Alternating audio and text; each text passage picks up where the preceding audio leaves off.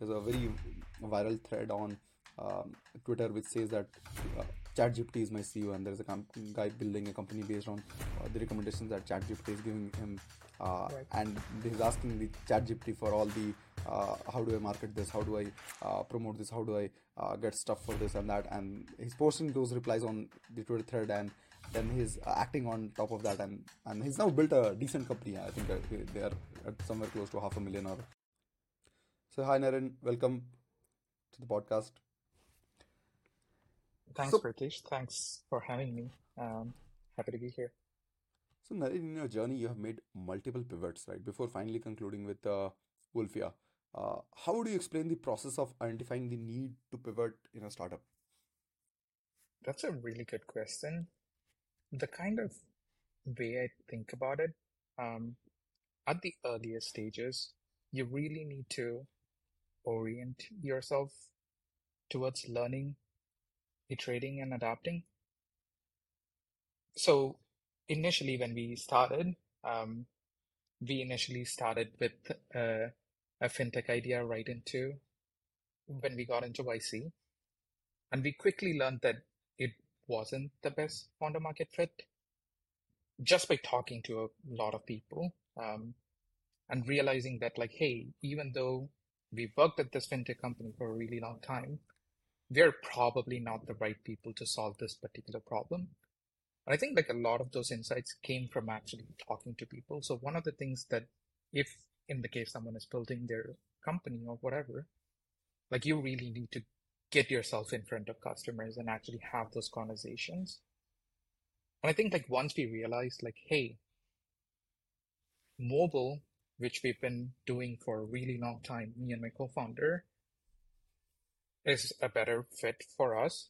We dug really deep into what are the problems that we've faced in the domain and sort of like dug deep there. And that's kind of how we landed on the two ideas that we've been trying out. And I think like the more recent sort of pivot, if you want to call it that, is more like us iterating, I would say. I think like we've been trying to build smaller MVPs, putting it out there, seeing how it works, talking to people, seeing how it resonates. And when we realize like, hey, this doesn't really resonate, that's kind of like when we try out a different idea. And that's kind of how we currently landed with what we're building with automating mobile releases. So just like being open-minded, open to just like iterating, just learning what the market needs, because at the end of the day, what the market needs is what's going to win. So just like listening, iterating is kind of how we ended up with this idea now. I think talking to your customers and listening to the market is startup 101, right? Uh, every founder talks about it, everyone knows about it, but a lot of people are not able to do it. I don't, first and foremost, I would want to love to, if you could talk about why people face a lot of resistance in talking to their customers. And also, what would be the best way to talk to your customers, understand their needs? Let's say someone who's starting up and has not launched a product, right? Those are really good points. To answer your first question, I think like sometimes I've seen a lot of people just motivated by fear, not put yourself out there. So just like launching has a fear in itself that like people are not going to try you out or like they're going to reject the grand vision that you've come up with. So people kind of resist just launching. And I think like even us, like we had to learn the lesson the hard way that like putting yourself out there is one of the first things you got to do. Just like trying to get out there, launching on Hacker News, launching on LinkedIn, like launching on Bookface and Product Hunt, just like putting yourself out there is a great way to get feedback as early as possible. I think like that's primarily the best way to get your initial users or an initial set of people interested in the idea that you're trying to solve. And another big aspect is solving a problem in your expertise or area of expertise, which lends itself to you already knowing a lot of people who might have similar problems. And the way it manifested for us was that since we are mobile developers solving a mobile centric problem, we knew we had connections with a lot of mobile developers already. So what we kind of had to do was just like reach out to them in our network and start getting user interviews and like talk to them about their problems day to day and like what they face and how we could solve them. So I think like both of those combined, like launching early and you having the expertise in the problem that you're solving and like connections really helped us out, get a few customers or like few set of interviews to get started with that process. So you launched on on multiple platforms, launched on Product Hunt and Bookvis and all of that. Uh, and then what do you do? What do you like? You call them up. You have a one-on-one meeting with them on Google Meet or Zoom call or something like that, or do you like read out their comments and have develop a thesis for the product? Tactically speaking, we reach out to every single person that initially for us, when we launched on Hack and News, try to reach out to each and every single one and see if they have more comments or feedback. Um, and just like digging deeper into those comments and conversations are super important. Like Gustav from YC even says like even talking to them could lead to biases and wrong information because people don't contextualize the same information the same way. So just like sitting with them and having them walk through what they do day to day is super helpful. So if you're solving a problem, just like getting them on a video call and just like listening and seeing them do the work. So for us, it would be like, hey, how do you release your mobile apps? Can you actually show me what the process looks like? So rather than them sort of like trying to explain what they do, actually seeing them do it, you're going to find out a lot more inefficiencies and problems with their workflow that you're aware of that they are not. So like I would really recommend just actually going and like talking to those users rather than just like reading the comments or at a high level seeing what people interact with, and learning from that because you're going to learn a lot more when you're actually sitting and talking to them. So, Naren, I remember when I was building a gaming company a few years back, I remember talking to our users, and we would get our entire team in a we had a very small team. We'll get them into a in a conference room. We'll discuss the set of 7 8 questions that we'll be calling up our users and discussing asking these questions.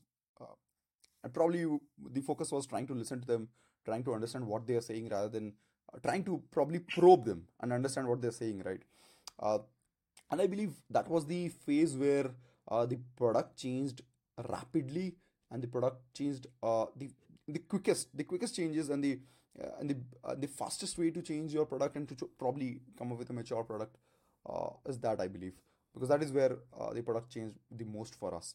What I want to understand is that when you're building Wilfia and you're doing a lot of these customer research, you're doing a lot of these customer calls, how did the feedback that was coming out from customers, how did that change your product, what kind of changes were you able to bring into your product? Yeah, any examples there? That's a good question. I think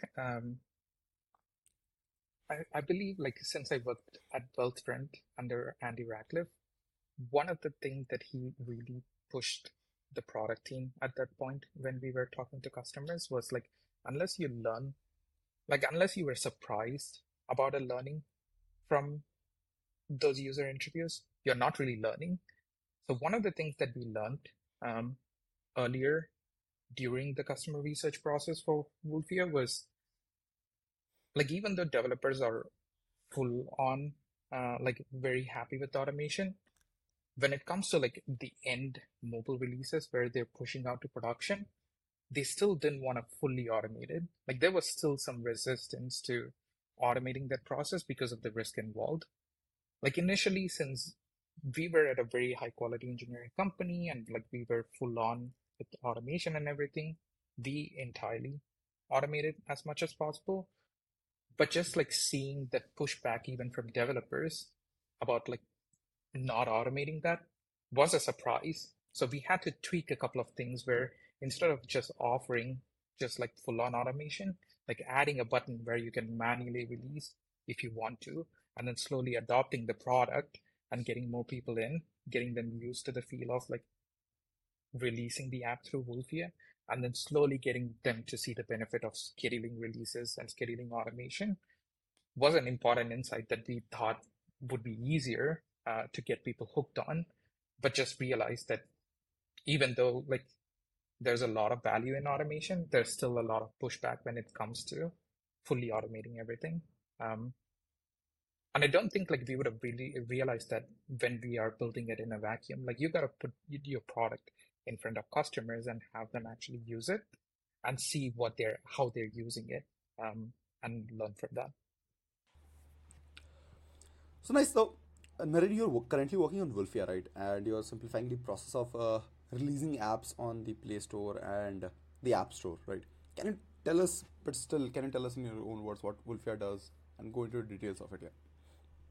Yeah, absolutely. Um, so right now, since the couple of pivots, we're helping mobile developers and release managers save time by automating their mobile app releases. So, for instance, rather than spending time manually monitoring your crash reporting tools like Sentry and adjusting rollouts over time, we seamlessly integrate with all of these APIs to handle these tasks automatically so that your team doesn't end up spending a whole lot of time just like manually doing these tasks. So I think like taking a step back, I think it's important to kind of understand what releasing apps generally mean. And I think like there's two pieces to it. One is just building the artifact that needs to be uploaded. So this is compiling the code that you just wrote up and generating the artifact. And this is usually fully automated. Most teams have a good CI system and a build system that just like generates either the IPA file for iOS or APK file for Android. And then this file that gets generated needs to be uploaded and distributed to the App Store and the Play Store, and that is where we come in. So right now, today, if you go look at a general team, what usually happens is once these artifacts are generated, they go in, take those artifacts, submit it for review on the App Store and the Play Store, wait for the review to complete, and in the case it's successful, start rolling it out to users slowly. And this is painful. There's a lot of manual process involved, and it's usually assigned to the tech lead or the release engineer that does all of these manually for the most part. There are automation tools out there like Fastlane that try to automate things as much as possible, but they fall short today because Fastlane is kind of part of the CI process, which means it's a one-shot tool that basically pulls and submits it for review, but doesn't automatically roll it out, etc. And that is where we come in. What we do is once the app is submitted, we wait for the review, and in the case the review is successful, automatically start rolling it out. And not only that, we also integrate with your crash reporting tool like Sentry, and we pull for any crashes, check if the crash rate is exceeding, if it's exceeding a threshold, we automatically halt your release and manage the entire rollout process. And that's something like people do manually, like folks who are on call, um, just like switch back and forth to these tools, see if the crash rate is high, and then manually halt the rollout and do all of this manually. And I think like we are just getting started. This was a pain point that we felt personally at Wellspring and wanted to automate that. And there's a whole lot of other enterprise companies that are going through the same pain point. And that's kind of what we're trying to solve with Wolfia right now.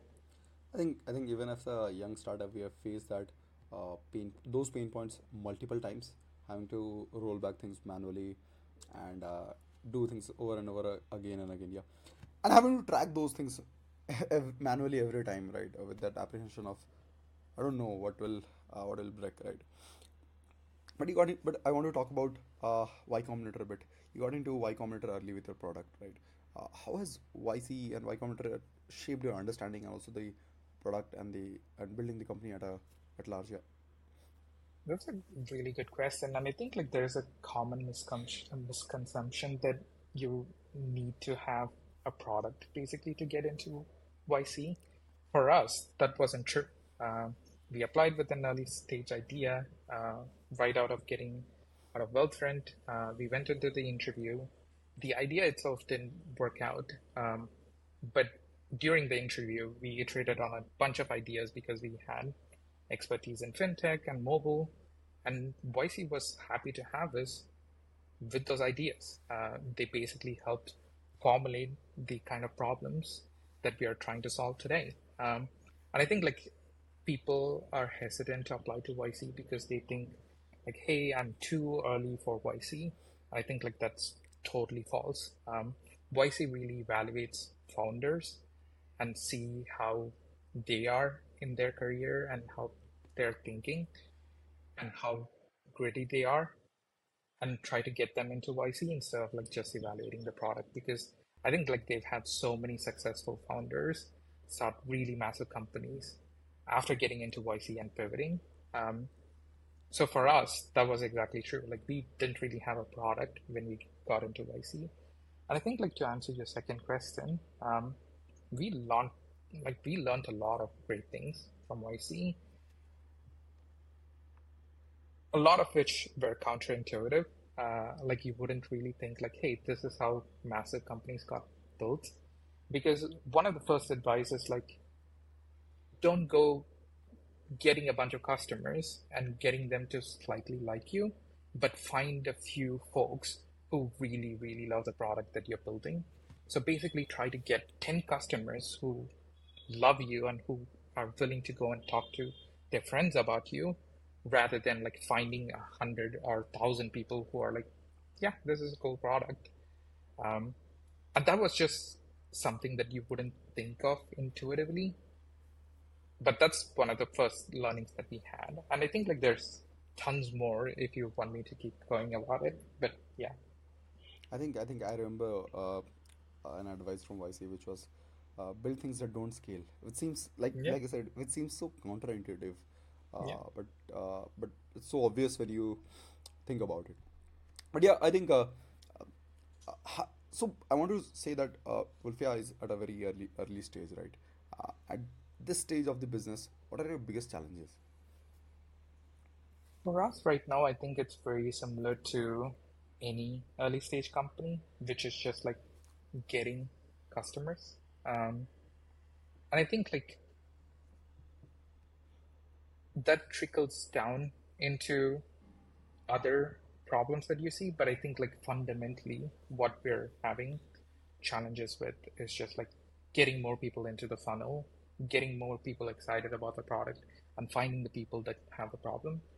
So we're trying to solve those in multiple ways. Like we're trying to um, like write blogs and do unscalable things like going to conferences and like literally going to places where our customers exist. And I think like that's the most tricky part of any problem that you're solving, which is like finding those people who have the particular problem within in a hair on fire sort of instance that they want to solve. And I think like for us in particular, we want to find people who are willing to automate their builds, who are looking to scale their process from one person just releasing the app to maybe a team of five who wants to automate and improve their process. So it's really finding the people at the right instance when they Naren, want to improve the process. yeah, Naren, I have a quick question here that you mentioned you're trying to get customers. Why not, let's say, run a little a dozens of ads and get these customers and then probably look at their feedback, look at their understanding of the product and the need of the product. So initially, when you're trying to find early customers, I mean, you, it's similar to what YC says, right? Do things that don't scale.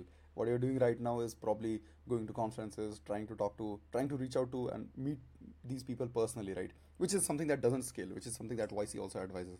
But yeah, for the general public, for everyone, for our audience, why do things like that, and why not run ads which can totally scale, right?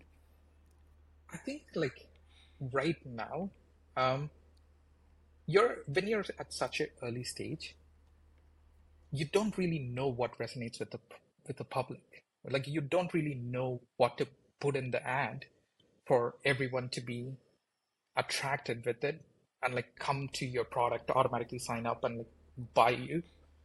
So I think like ads are a great way to scale when you know what exactly you're solving, what exactly resonates with the group of customers that you already have, and when you're going from like a product market fit stage to scaling stage, but doesn't really work when you're pre-product market fit and when you're like just now trying to figure out what's the exact problem that you're solving, what's the exact pain point that you're solving, and what resonates with the customers. And I think like that's one of those. I think like people are usually enticed by trying to scale and like trying to sort of like work around these tougher problems of meeting the people, like talking to the customers. But I think like that's usually a mistake. And what it sometimes lends to is like you get a bunch of customers who are not high intent, doesn't necessarily want to solve the same problem as the problem that you're solving, which lends itself to different types of feedback that are all over the place and lends yourself to wasting a bunch of time. And 6 months down the line, you want to pivot again because you don't know what exactly you're solving. And that's how I've come to see it play when people are like trying to scale with ads when they don't necessarily have a product that works. I totally agree. I think uh, meeting customers and doing these things that don't scale actually is part of the process of building the product, right? You get a lot of insights that eventually get pushed into the product itself. And you get a lot of insights on how to reach out to these customers eventually when you're looking to scale, right? Uh, Exactly. And I, especially like when you're building a go-to-market strategy eventually to scale, you when you're hiring people to do the scaling, you want to give them a playbook ideally of these are the things you should do to get these customers. And if all you have is like, hey, run these ads, that's like usually it's not like one, not good unit economics, and two, most likely doesn't work in the long run. yep, yep, yep. And you've worked in tech for a very long time, right? And you've worked across multiple domains. So, what made you zero down on the idea of Ulfia and the idea of say automating mobile releases? I think two things in particular. One is we're really solving a pain point that we felt personally.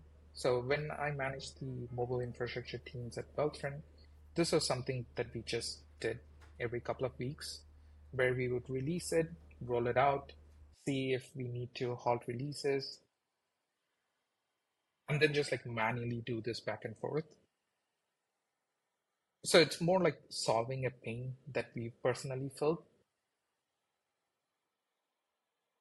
which I think is one of the ways to sort of work around, not really work around, but sort of enhance and know that a problem truly exists. Um, and the other side of the equation is while we were solving and like trying to talk to customers with our previous idea, we heard this a whole lot. Like we were hearing like, hey, like we have problems with our releases. Would you mind solving those problems? And I think like putting those two and two together kind of led to us focusing on automating mobile releases. Um, and that's where like the concept of founder market fit really plays in. And I think like YC helped us figure this out during the batch, where like one since you have expertise in one domain, you can weed out when people are just like I'm not sure if you've heard of the mom test. It's a really good book about validating what your customers are talking about, whether they're actually speaking from a place where they felt the pain, or are they just like trying to convince you that you have a cool idea. Um, so I think like when you have found a market fit, you can really weed out a lot of those niceties and sort of appreciations about this cool idea that you're working and like actually nail down the problem that you're trying to solve. And I think like that's kind of like how we ended up in this place. So, Naren, talked about trying to differentiate between the niceties of the world and the actual core problems that people end up discussing. And also, well, I want to dwell on that a little bit. I want to understand what kind of uh, how do you probe a customer? How do you talk to a customer that so that they end up giving you valuable information? They end up sharing their pain points with you. They end up sharing also the true product feedback with you, right? What kind of questions do you prepare? Do you even prepare questions, or is it like mostly impromptu? So we have a couple of um, high-level questions that we start conversations with, but for the most part, since it's developers talking to developers, most of the conversation organically happens. But I think like one thing to particularly note when trying to probe and see if they actually have the problem is what actions they've done in the past to sort of resolve those problems. So instead of talking about hypotheticals about like, hey, this is the problem that we are solving, are you interested? Sort of instead of leading with that, like actually seeing what they've done to solve the problem that you're talking about. So instead of asking them like, hey, how painful is your release process, asking them what your release process is and have you tried to improve it, sort of like gets them talking about like, hey, we do this rollout thing which is right now manual and cumbersome, um, and I've looked at other products to see if like I could solve it. I've tried to solve it with Fastlane and it doesn't really solve the problem. Like when people talk about trying to solve that problem in the past, that's when you kind of know that they've had the problem. And the second part of that is confirming that they want to spend money to actually solve the problem. Like a lot of people have problems that they want to solve, but they don't really want to pay for it to go away.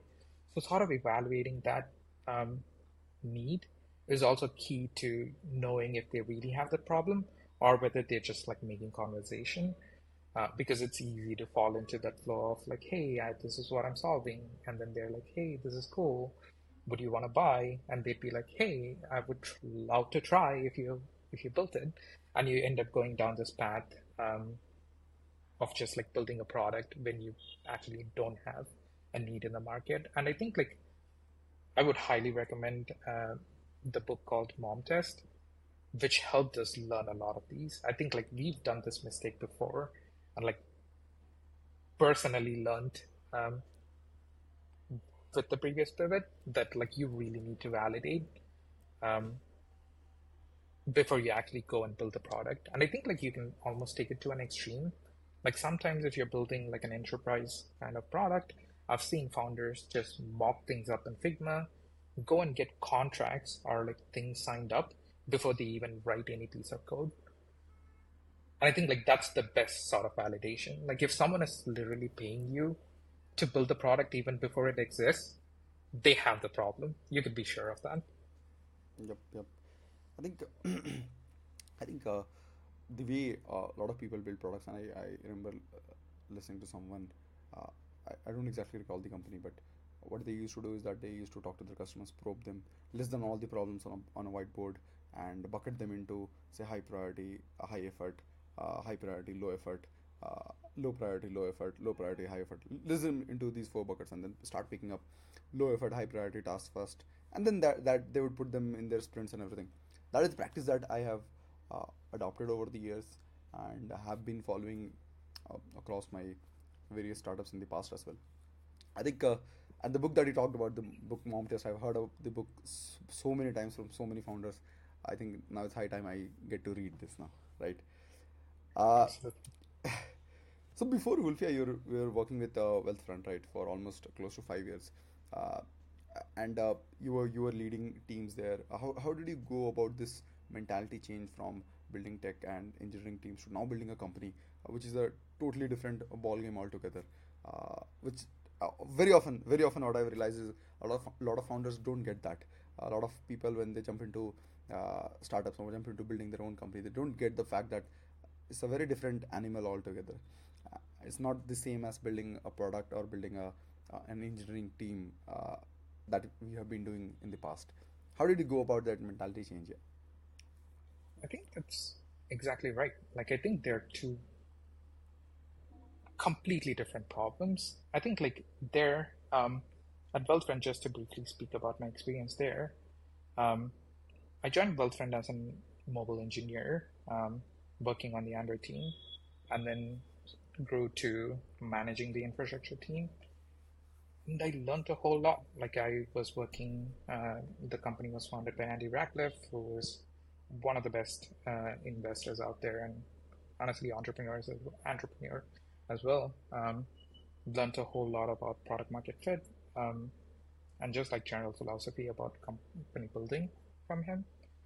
There was a very high caliber talent in the company.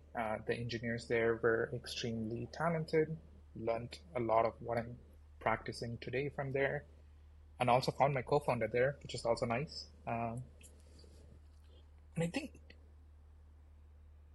even though I had, like, personally, I had such benefits from working at a good, like, big pros product market fit company, I was solving like such smaller problems. Like I was basically growing a team and solving a localized problem of improving the infrastructure so that other engineers can work more efficiently and have a better experience. And comparatively speaking, starting a company basically is from the ground up thinking through the problem that we're trying to solve, validating that with like real users, and actually going in and by yourself building it from the ground up, which requires like a totally different set of skills than when you're managing a team per se, or even just like locally building or improving the Android app. I do think those two things are related. I think like a lot of what I learned and expertise that I developed at Wealthfront is useful when I'm building this company. But I think like the type of problems that you end up solving are very, very different and it takes various shapes. I think um, it's also a lot more challenging from that perspective, where instead of like you being a cog in a very big machine, here you are kind of the machine. Like you're getting to try a bunch of things, learn from it, and take a lot more risks. Whereas like when you're part of this big company, you don't necessarily have the room for trying out completely different things. Like a good example is right now, even though I'm the technical founder, my primary function is to find more leads, talk to them, and get them converted. Like you wouldn't imagine an engineering manager going into a user research org in a big company and like try to have conversations with customers. Like that usually doesn't happen. There are exceptions out there for sure, but there are always outliers. But here you get to do everything. Like you just need to develop skills in every which way. And I think like generally for me, at least, it's a lot more exciting and a lot more challenging. And I think like in the last year that I've been doing this, I've learned like so much more just by actually trying, failing, and then improving that you don't get to do at bigger companies. I think what you said, you talked about, say, you as a technical founder also going out there and doing a lot of user research. That's a very common, phenomena in the startup ecosystem, right? Especially with founders. What I want to understand is that, see, there's a theory going out there that which says that you need to have 10,000 hours of work, or 10,000 hours of, you need to have spent 10,000 hours on something to be an expert at that, right? But as a founder, what happens is that suddenly when you're transitioning from an engineering manager to a founder now today, what happens is that you end up doing a lot of stuff. You are your first sales guy, you're your first HR, you're your first I don't know, marketing person, you're your first tech lead, you're a first junior developer as well, you're a first I don't know, every probably every aspect of the company, you're your first hire, right? So how as a founder do you end up bringing that expertise, which say, empirically speaking, in a bookish manner, which wants, which demands 10,000 hours of work in that domain? That's a really good question. And I think the way I think about it, you don't necessarily need to be experts at all of those. Here, what really you need to do is the 80/20. Like, what's that insight about sales that I can figure out that's going to help me get my first 10 customers?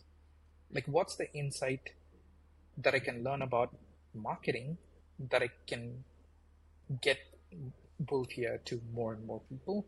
Like, and I think like YC really helps out with this by having such a huge network of people that you can talk to. Because I've talked to a bunch of founders about sales. Like, since I come from a background of a B2C company, where I've been mostly the engineering manager, one thing that I don't know a whole lot about is sales. So just like having the ability to talk to like the YC group partners and other founders who've done a whole lot of sales and like quickly gain from them tidbits that work and implement them in your day to day goes a really, really long way. So, sort of like to put it concisely, relying on experts that you have in your network to kind of lean on and also doing the 80/20 actually gets you a lot farther away. And I think like the other piece of it is that like every company is unique in that you as the founder have to be the sort of trailblazer in figuring out a lot of that stuff. Like you have to figure out what exact go to market works. You have to go and figure out like what's the exact language that resonates with people. Like what's the value prop that you need to put in front of your users? What's how do you want to tell your story? And only then can you like train and bring in people who can actually do the job. And I think like that's a huge part of it. So, what stage do you think is the right time to bring in experts? You talked about, say, trying to figure out first, but do you want to talk about it in terms of numbers, in terms of, I don't know, what could be the product stage or the sales number stage where you would want to bring in more and more experts? I think that's hard to quantify in terms of numbers because each company is different. But I think the way I've sort of like thought about it is when you know you have product market fit and when you know yet that your product that you've built can be something that you scale. And that's exactly when you bring in like a VP of sales, VP of marketing, VP of engineering, when you know, hey, this is going from 0 to 1 to a stage where you're more company building. And until then, I think it's super important to keep the team lean and not hire or like bring in experts whose incentives are more gonna be doing the thing that they're experts on rather than experimenting, learning, and iterating. Because I think like that's fundamentally the job of the founder. And like trying to outsource that usually leads to more problems than those being solutions, at least at the very like pre-product market fit stage. I think you talked about building a lean team, keeping it lean till you reach a product market fit, and then getting people experts onboarded right at VP level and all of those things. I think one of the core problems that a lot of startups face is that, and especially I think also a lot of people who have been involved at before the pre PMF in the pre PMF stage faces that now so far let's say it takes a year to reach the PMF stage. They have been deeply involved in building the product. They have been they understand the ecosystem entirely. They understand the product much better than probably even the users or probably even sometimes the senior people, right? And then suddenly someone comes in as an expert, jumps in into the company and becomes a VP and then starts dictating terms. Now, in such a scenario, what happens is that there is a lot of friction in both parties. That is something that I've experienced personally. There's a lot of friction from the team as well, who are trying to adopt to a new leader now. There is a lot of friction. There are a lot of pains that the senior person also faces in the company, right? Who's trying to now run things in his or her own way. How do you think people should deal with that, or say founders should deal with that? Uh, these problems that are bound to occur. Yeah. So let's say, how do you deal with a problem like this when this expert that you onboarded as a VP, he comes to you and tells you that there's a lot of friction on the team, and they don't. Also, what happens is that typically don't fully understand the process, right? They don't fully understand the nuances of every of the product, as well as the minor pieces that are built in the product. Yeah, I can't really speak to that mostly because we haven't really gone to that phase, I think, Mhm. yet. So the few people that we've kind of hired are so um, we've mostly kept the team lean, meaning that we just have an engineer that we've onboarded that I've previously worked with. And there, um, you want people who are willing to take that risk of being part of your journey of finding the product that works. So at least initially, at the pre-product market fit stage, you want people who are trying to experiment, trying like who are totally okay just iterating on the product, or okay, just like you going through a pivot. And I think like that kind of changes as you're scaling. Like you're gonna bring in experts who know really what they're talking about, and I can see how that could be that could cause a lot of friction when founders who basically steered the ship all the way getting there. But I personally I haven't had experience going through that problem, so I can't talk I through think, that honestly. in my personal experience, what I've seen is that uh, somebody, in fact, everyone has to eventually go through that painful process. There's no way out. You have to gradually take it.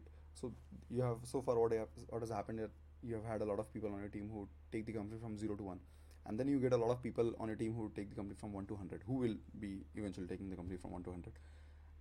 And there is no, I have not been able to find a better way, but there is no way to probably bypass that pain and uh, reach a stage where everybody is comfortable with everyone. I think that has to be more organic, and everybody has to go through that organic process.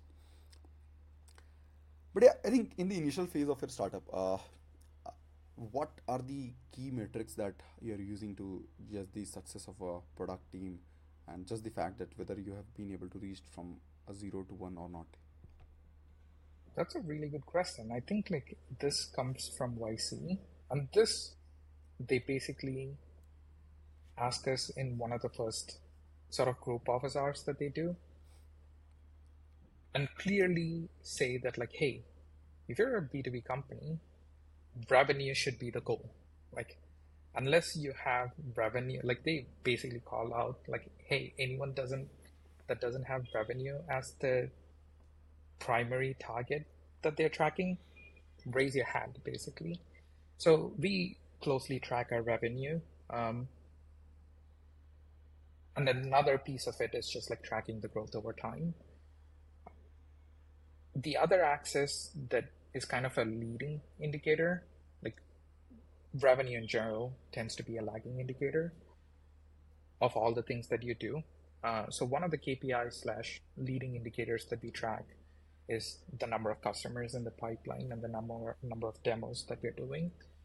And putting those two and two together really lends to a healthy direction um, to take your company. So setting goals of like, hey, we would like to double, at least at the early stages, double our revenue in the next 2 weeks, and like trying the best you could do to sort of get there through other like tactical things like reaching out to X number of customers or prospects, doing X number of demos, meeting with like X number of leads, really helps sort of orient the company towards growth and the real target instead of meandering on things that don't matter. So, Naren, what do you think about the recent tech boom, right? Especially with the disruption that is being created by OpenAI and ChatGPT for the general audience. How are you planning to incorporate it in your own business as well? Yeah, it's been quite magnificent to watch just the amount of disruption that the LLM models are creating in the market today. I think it's fascinating, and I'm like really optimistic about the future that it holds. I think it's one of those things that happens really once in a lifetime kind of thing, where it's a huge platform shift. Like I think it's gonna enable. I think like a lot of people are pessimistic in that there's a huge probability that there's gonna be a lot of job losses because of AI. I think while that's gonna be true, and I see that already happening in a bunch of areas, I think this also enables people to do more in general and to sort of ground it. I think like it just enables people to be more productive, which in a sense is deflationary in nature, but also enables like so much more improvements. Like a classic case of question that's going around the world today is like, hey, are all developers going to lose their jobs? I don't think that's true, at least in the near term. I think AI is going to enable developers to be 5 to 10x more productive because I see that day to day. Like I use ChatGPT on a daily basis to just like accelerate what the problems that I'm trying to solve. Like scripts that it would take me an hour to write are taking me 5 minutes to write, which is insanely good. And I think like um, overall, it's going to enable um, us to solve more problems with lesser amount of effort and human capital, which I think unlocks us to solve more problems.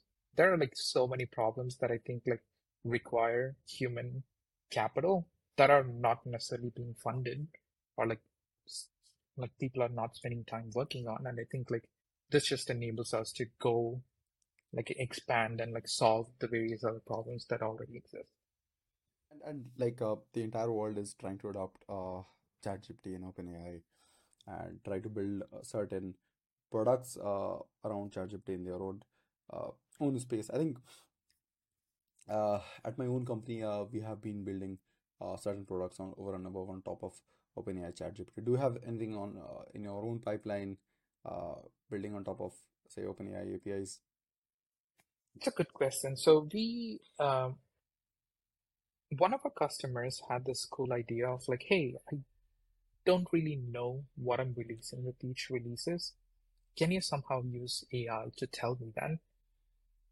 So one of the things that we did in our product was as you're clicking the release button, we ingest all your commits basically and sort of like ask ChatGPT like, hey, tell us what are all the user facing changes that are being made as part of these commits. And it does a surprisingly good job of describing basically a release notes. Like we've automated release notes with AI, and people seem to love them. People seem to be really attracted to the notion of like them just being able to click a button and auto-generate release notes without having to go through all of their commits in a certain amount of time and manually generate it. And I think like it scales really well too. Like when there's like multiple teams working on multiple products and everything gets released in as part of one release, this also gives them an overview of everything that's going out rather than 5 separate product managers keeping track of all of that, etc. That's just like one small use case. And another interesting use case that we are experimenting with is since we have access to folks' crash reporting data, we are basically looking into automating fixes for those crashes. So we're able to feed it the crash reporting um, along with the code. and basically, hey, like generate a diff that would solve this issue, and it does a pretty decent job.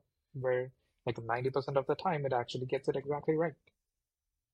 I think like we're just scratching the surface of what's possible. I think like right now we're sort of like retrofitting existing tools with AI, but I think like there's whole scale disruption waiting to happen.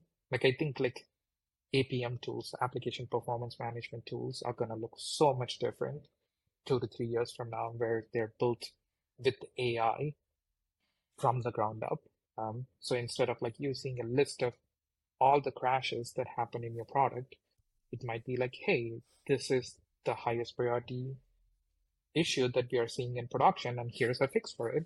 Like, do you want to merge and then auto release? That I think is gonna happen like very soon in the near future because of AI. And that's gonna unlock a level of productivity and quality of just software that's going out that just isn't there today. I think it's brilliant that it's a coincidence that you mentioned APM and how that whole industry would also evolve. I was having that exact same discussion with a close friend of mine who runs this company called Signos. They're into APM and observability space. Yep. And yeah, I think it's a coincidence that you mentioned it. I think there is a lot that is happening in that space as well.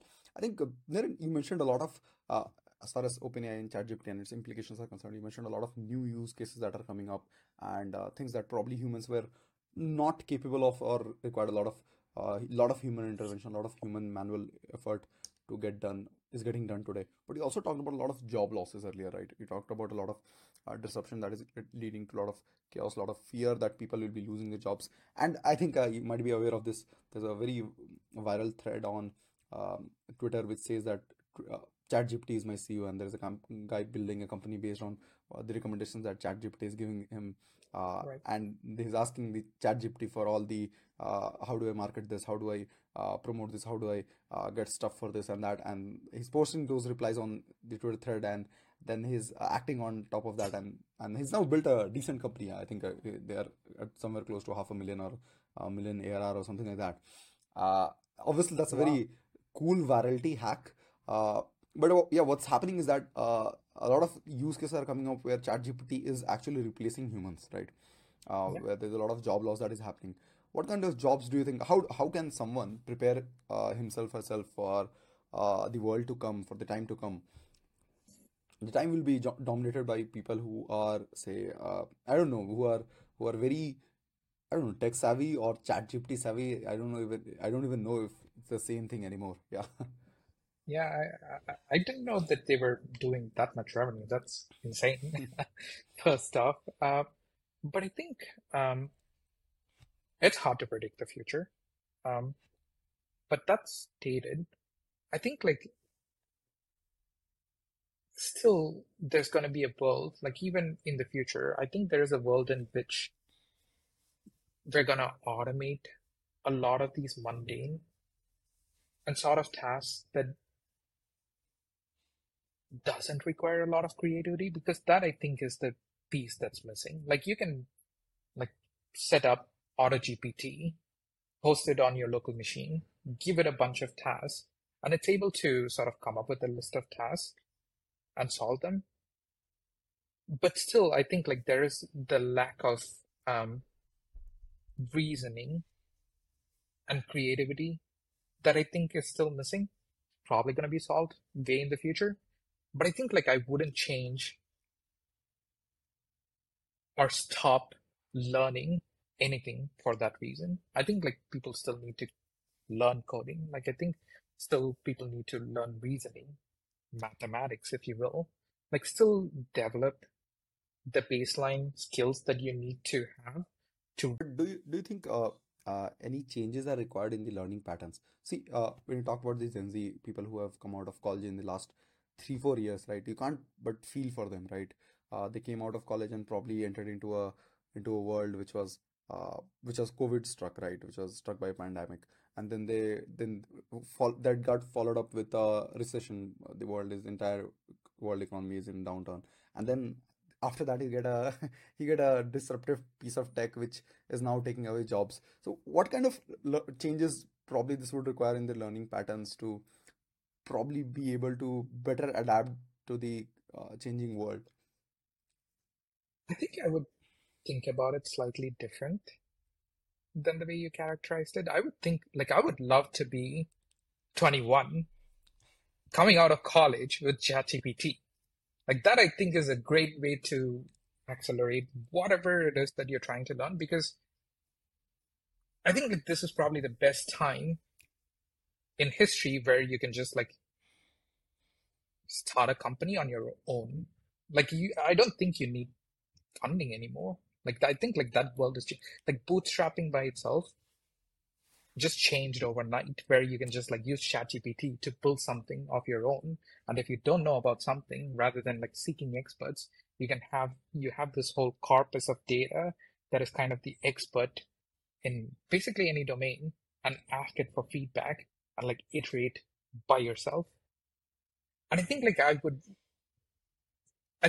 people still should try being expert in something that they're passionate about. Like maybe you're passionate about education or like educating other people.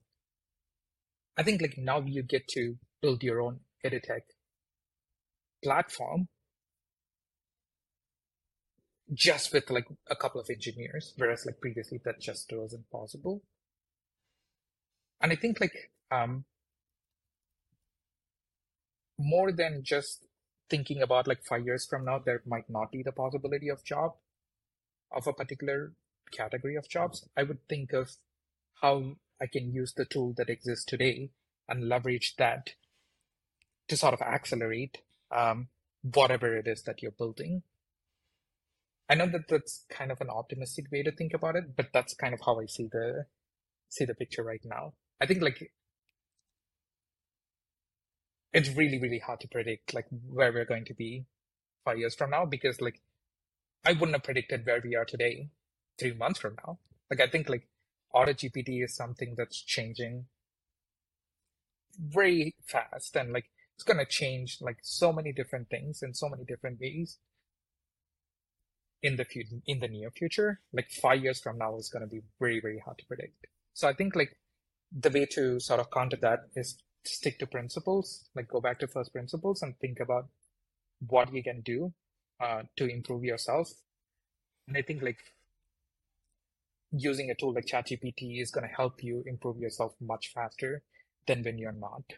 Um, so just like leveraging that is what I would recommend people to do. I think that's an interesting take. I think this is the first time that I'm thinking about it this way. Actually I'm hearing someone talk about it this way.